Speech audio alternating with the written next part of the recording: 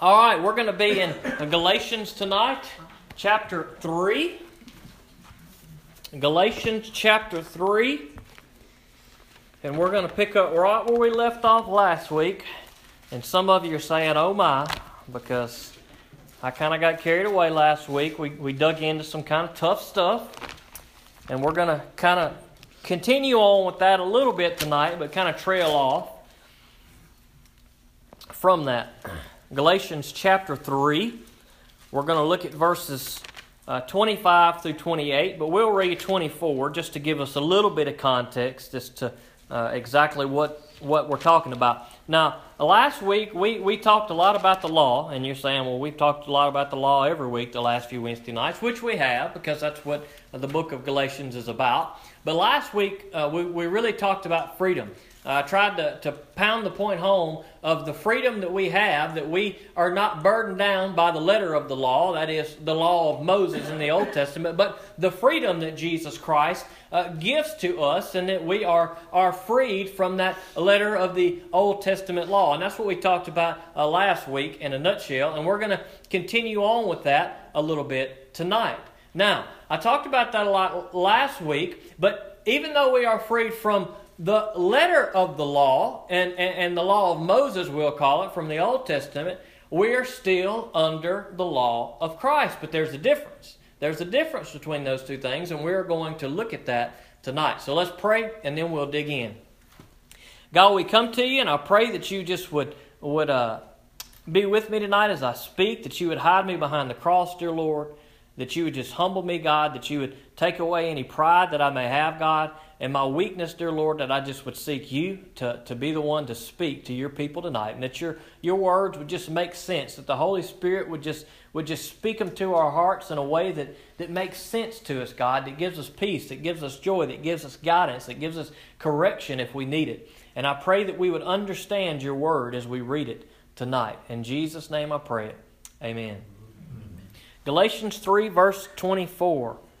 The law then was our guardian until Christ. So we talked about that last week, right? The law was put into place. It could never save us. It kept us in check. It told us what to do. But Jesus came and He freed us from the law so that we could be justified by faith. We talk about that all the time. It is by faith in Jesus Christ that we are saved. But since that faith has come, we are no longer under a guardian. For you are all sons of God through faith in Christ Jesus. For as many of you as have been baptized in Christ have put on Christ like a garment.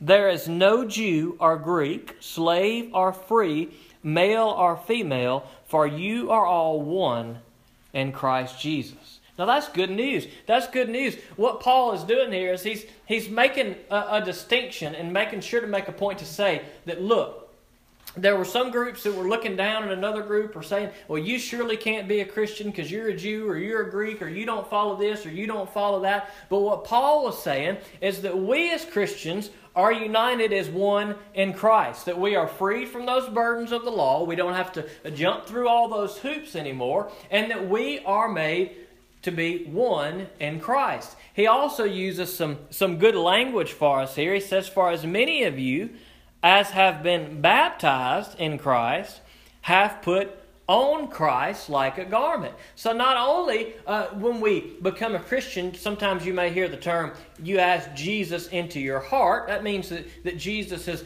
living inside of you. But not only is Jesus in us, but we are also baptized into Christ. And it says here that we put on Christ like a garment. That Christ is something that is not just on the inside, but something that should be coming out on the outside. It should be something that we are excited to wear, so to speak. To stick with the analogy of wearing something. Maybe some of you know what I'm talking about. You get home at the end of the day and you're tired, right? And the first thing you want to do is you want to put on something comfortable. You don't want to wear your dirty old work clothes or your uncomfortable old work clothes. So what you do is you go and you find your favorite thing to wear, and it's just so comfortable. And when you put it on, you just feel better. You feel relaxed. And that's kind of what our relationship with Christ should be, except on a much grander scale.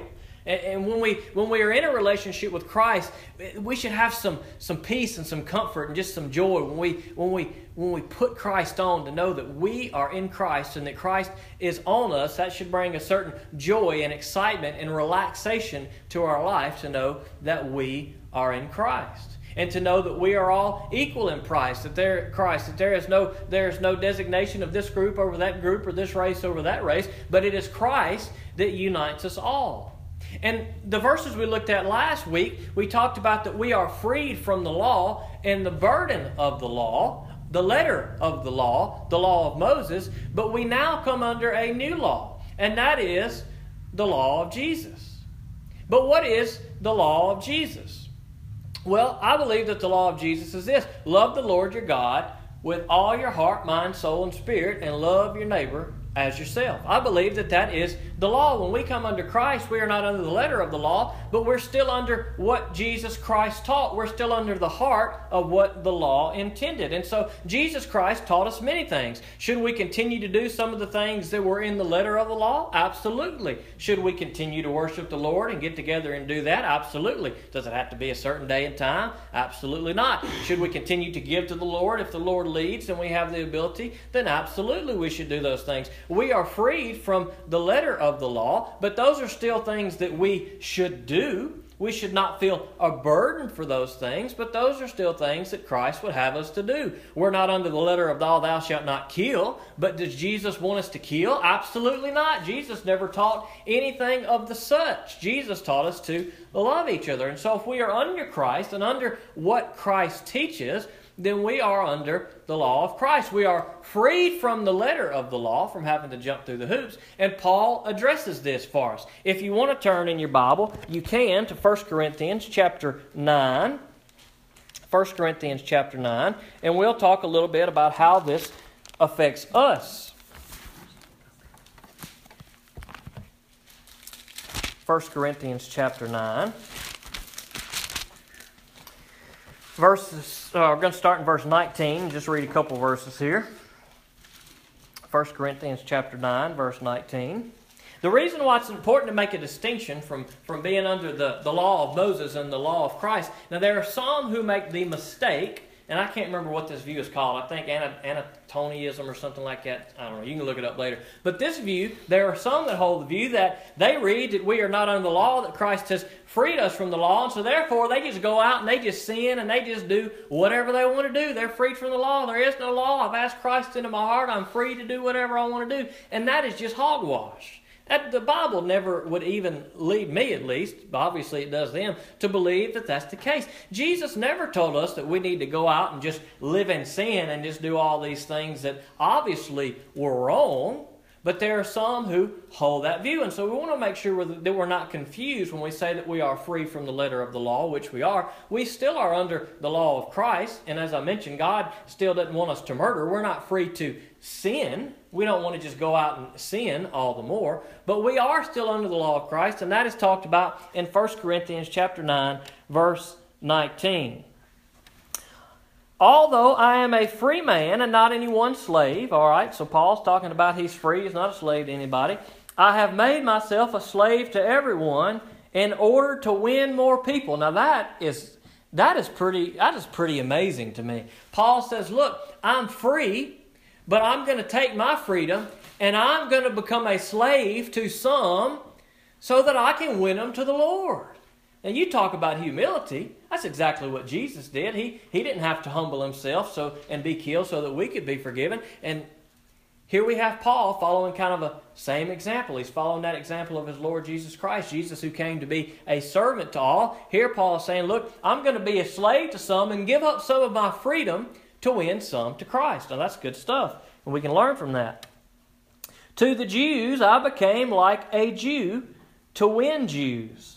To those under the law, like one under the law, though I myself am not under the law, to win those under the law. To those who are without that law, like one without that law. Not being without God's law, but within Christ's law, to win those without the law. Now here Paul is giving us some stuff that may kind of seem kind of confusing and contradictory in what exactly he's talking about. Paul, he goes on to say, let's read a little further. he says, to the weak I became weak in order to win the weak. I have become all things to all people so that I may by every possible means save some. Now that's interesting language. I have become all things to all people so that I may win some. What Paul is saying there is it's not contradictory in the fact that he's saying, I'm going to live this way among these people and I'm going to live this way among these people. But Paul realized that there were cultural differences between each group. And he realized that, look, some group is not going to even pay any attention to what I have to say if I'm doing X, Y, or Z. So what he's saying is, depending on what group I'm with, I may have to give up some of my freedoms. That is, there are some things that I know for a fact are not wrong. But if this other group sees me doing it, even though I know it's not a sin, they're not going to listen to me. So therefore I may abstain from certain things so that they'll listen to what I have to say. And that takes a lot of something. I don't even know what you call it, but that takes a lot of something to say, look, I'm going to give up something that I know is not wrong for the good of others. Now, let's use an example. All right, I'm just going to make up a random place. This is not an example of anybody or anything. I'm just making up. So say we started a new ministry at the Washateria in Gloucester. I'm making this up, all right? We started a new ministry at the Washateria in Gloucester, and we've got this a certain group, just anybody you want it to be, and we invite these people to come to our new ministry, and we decide we're a Southern Baptist church. What better thing to do than have food at our ministry? And so what better food to have is some big things of fried chicken. I mean, that's good, right? And so we go to Vines and we get this fresh fried chicken, and then we get our group, and the group comes in there, and the group's kind of a religious group, but they're not Christians, and all of a sudden they come and they say, oh no, it's a sin to eat chicken. We can't eat that chicken. Okay, now look, we as Christians, we know it's not a sin to eat chicken. We know we can eat whatever we want to. We can eat chicken if we want to, but if this group of people we're trying to minister to sees us eating chicken, they're going to think we're the most wretched, horrible people in the world. How could we defile ourselves with such an evil food to eat? And that's going to harm our witness. Now, as Christians, we know we are free to eat chicken, but if our freedom is going to hinder us from reaching someone who is lost, then what Paul is saying here is that I'm going to give up my freedom so that I can reach those who may think something is wrong, even though it's not. So I can get in there and they'll trust me enough that I can tell them about Jesus Christ. And that's what he means when he says, look, I want to be all things to all people so that some may come to know the Lord. And that should be our attitude. It may mean that sometimes in our life that we have to give up something. We have to give up a freedom that we know is not wrong, but if there's a certain person or a certain group that we're trying to reach, we may have to do something that we know is not a sin to earn their respect and earn their trust. And we need to be aware of that as a church because we're reaching an ever-changing world. Our culture's different, our people's different, things are different now than they were 20 years ago, 30 years ago, 40 years ago, 50 years ago. So it may mean that we have to do something that we wouldn't typically do, something that's not necessarily wrong, but we want to be able to win them over and win their trust, so maybe we may have to change the way that we do things. Now, Paul makes an interesting statement in the midst of all this. He says, to those who are without the law, like one without the law, not being without God's law, but within Christ's law. Now Paul is saying, look, there are some things that aren't a sin. It's okay if I do them or don't do them. But what Paul says is, look, I'll follow that to a certain extent, but there's a certain point where if it goes against the law of Christ, because I am now under the law of Christ, if it goes against that, I will not do it. All right, let's go back to our imaginary group at the Washateria in Gloucester. Now, we realize that eating chicken's okay, but we don't want to be a stumbling block to them. We're trying to reach them, so we say, hey, you know what? No more chicken. We don't eat the chicken. But then they come to us and they say, well, we also think that it's necessary that everybody bows down and prays to this little wooden idol that we've created. We don't cave to that point because that is against the law of Christ. That is against everything that God tells us to do and calls us to do. If they say we need to sacrifice a young child, then we're going to say, hold up.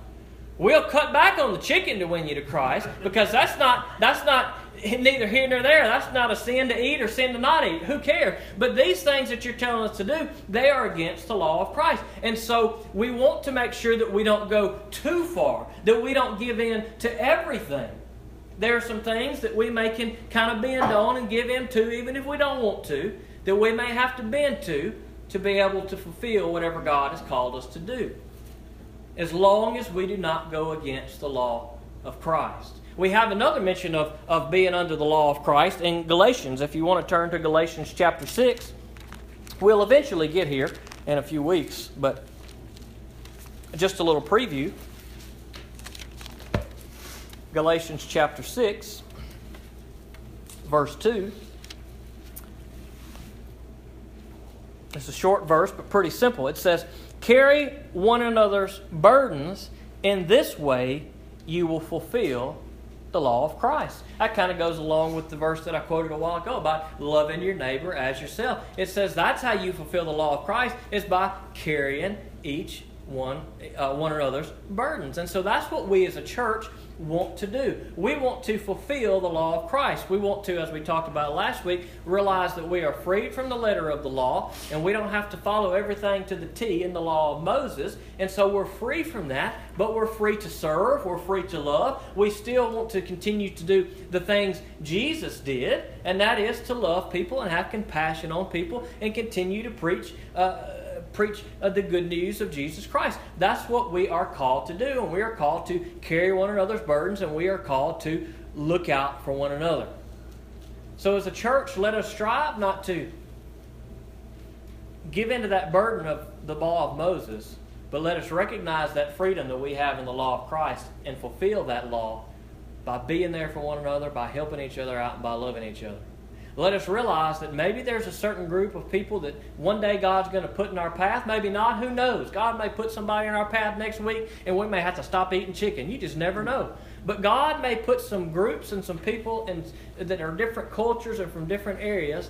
And if God calls us to do something, maybe it's kind of crazy. If it's not against the law of Jesus Christ, then let's do it. Because we want to be found faithfully just like Paul. We want to do whatever it takes to win some to Christ. And if that means giving up a little bit of our freedom, then praise the Lord. Let us be found faithful to do that. Let's pray.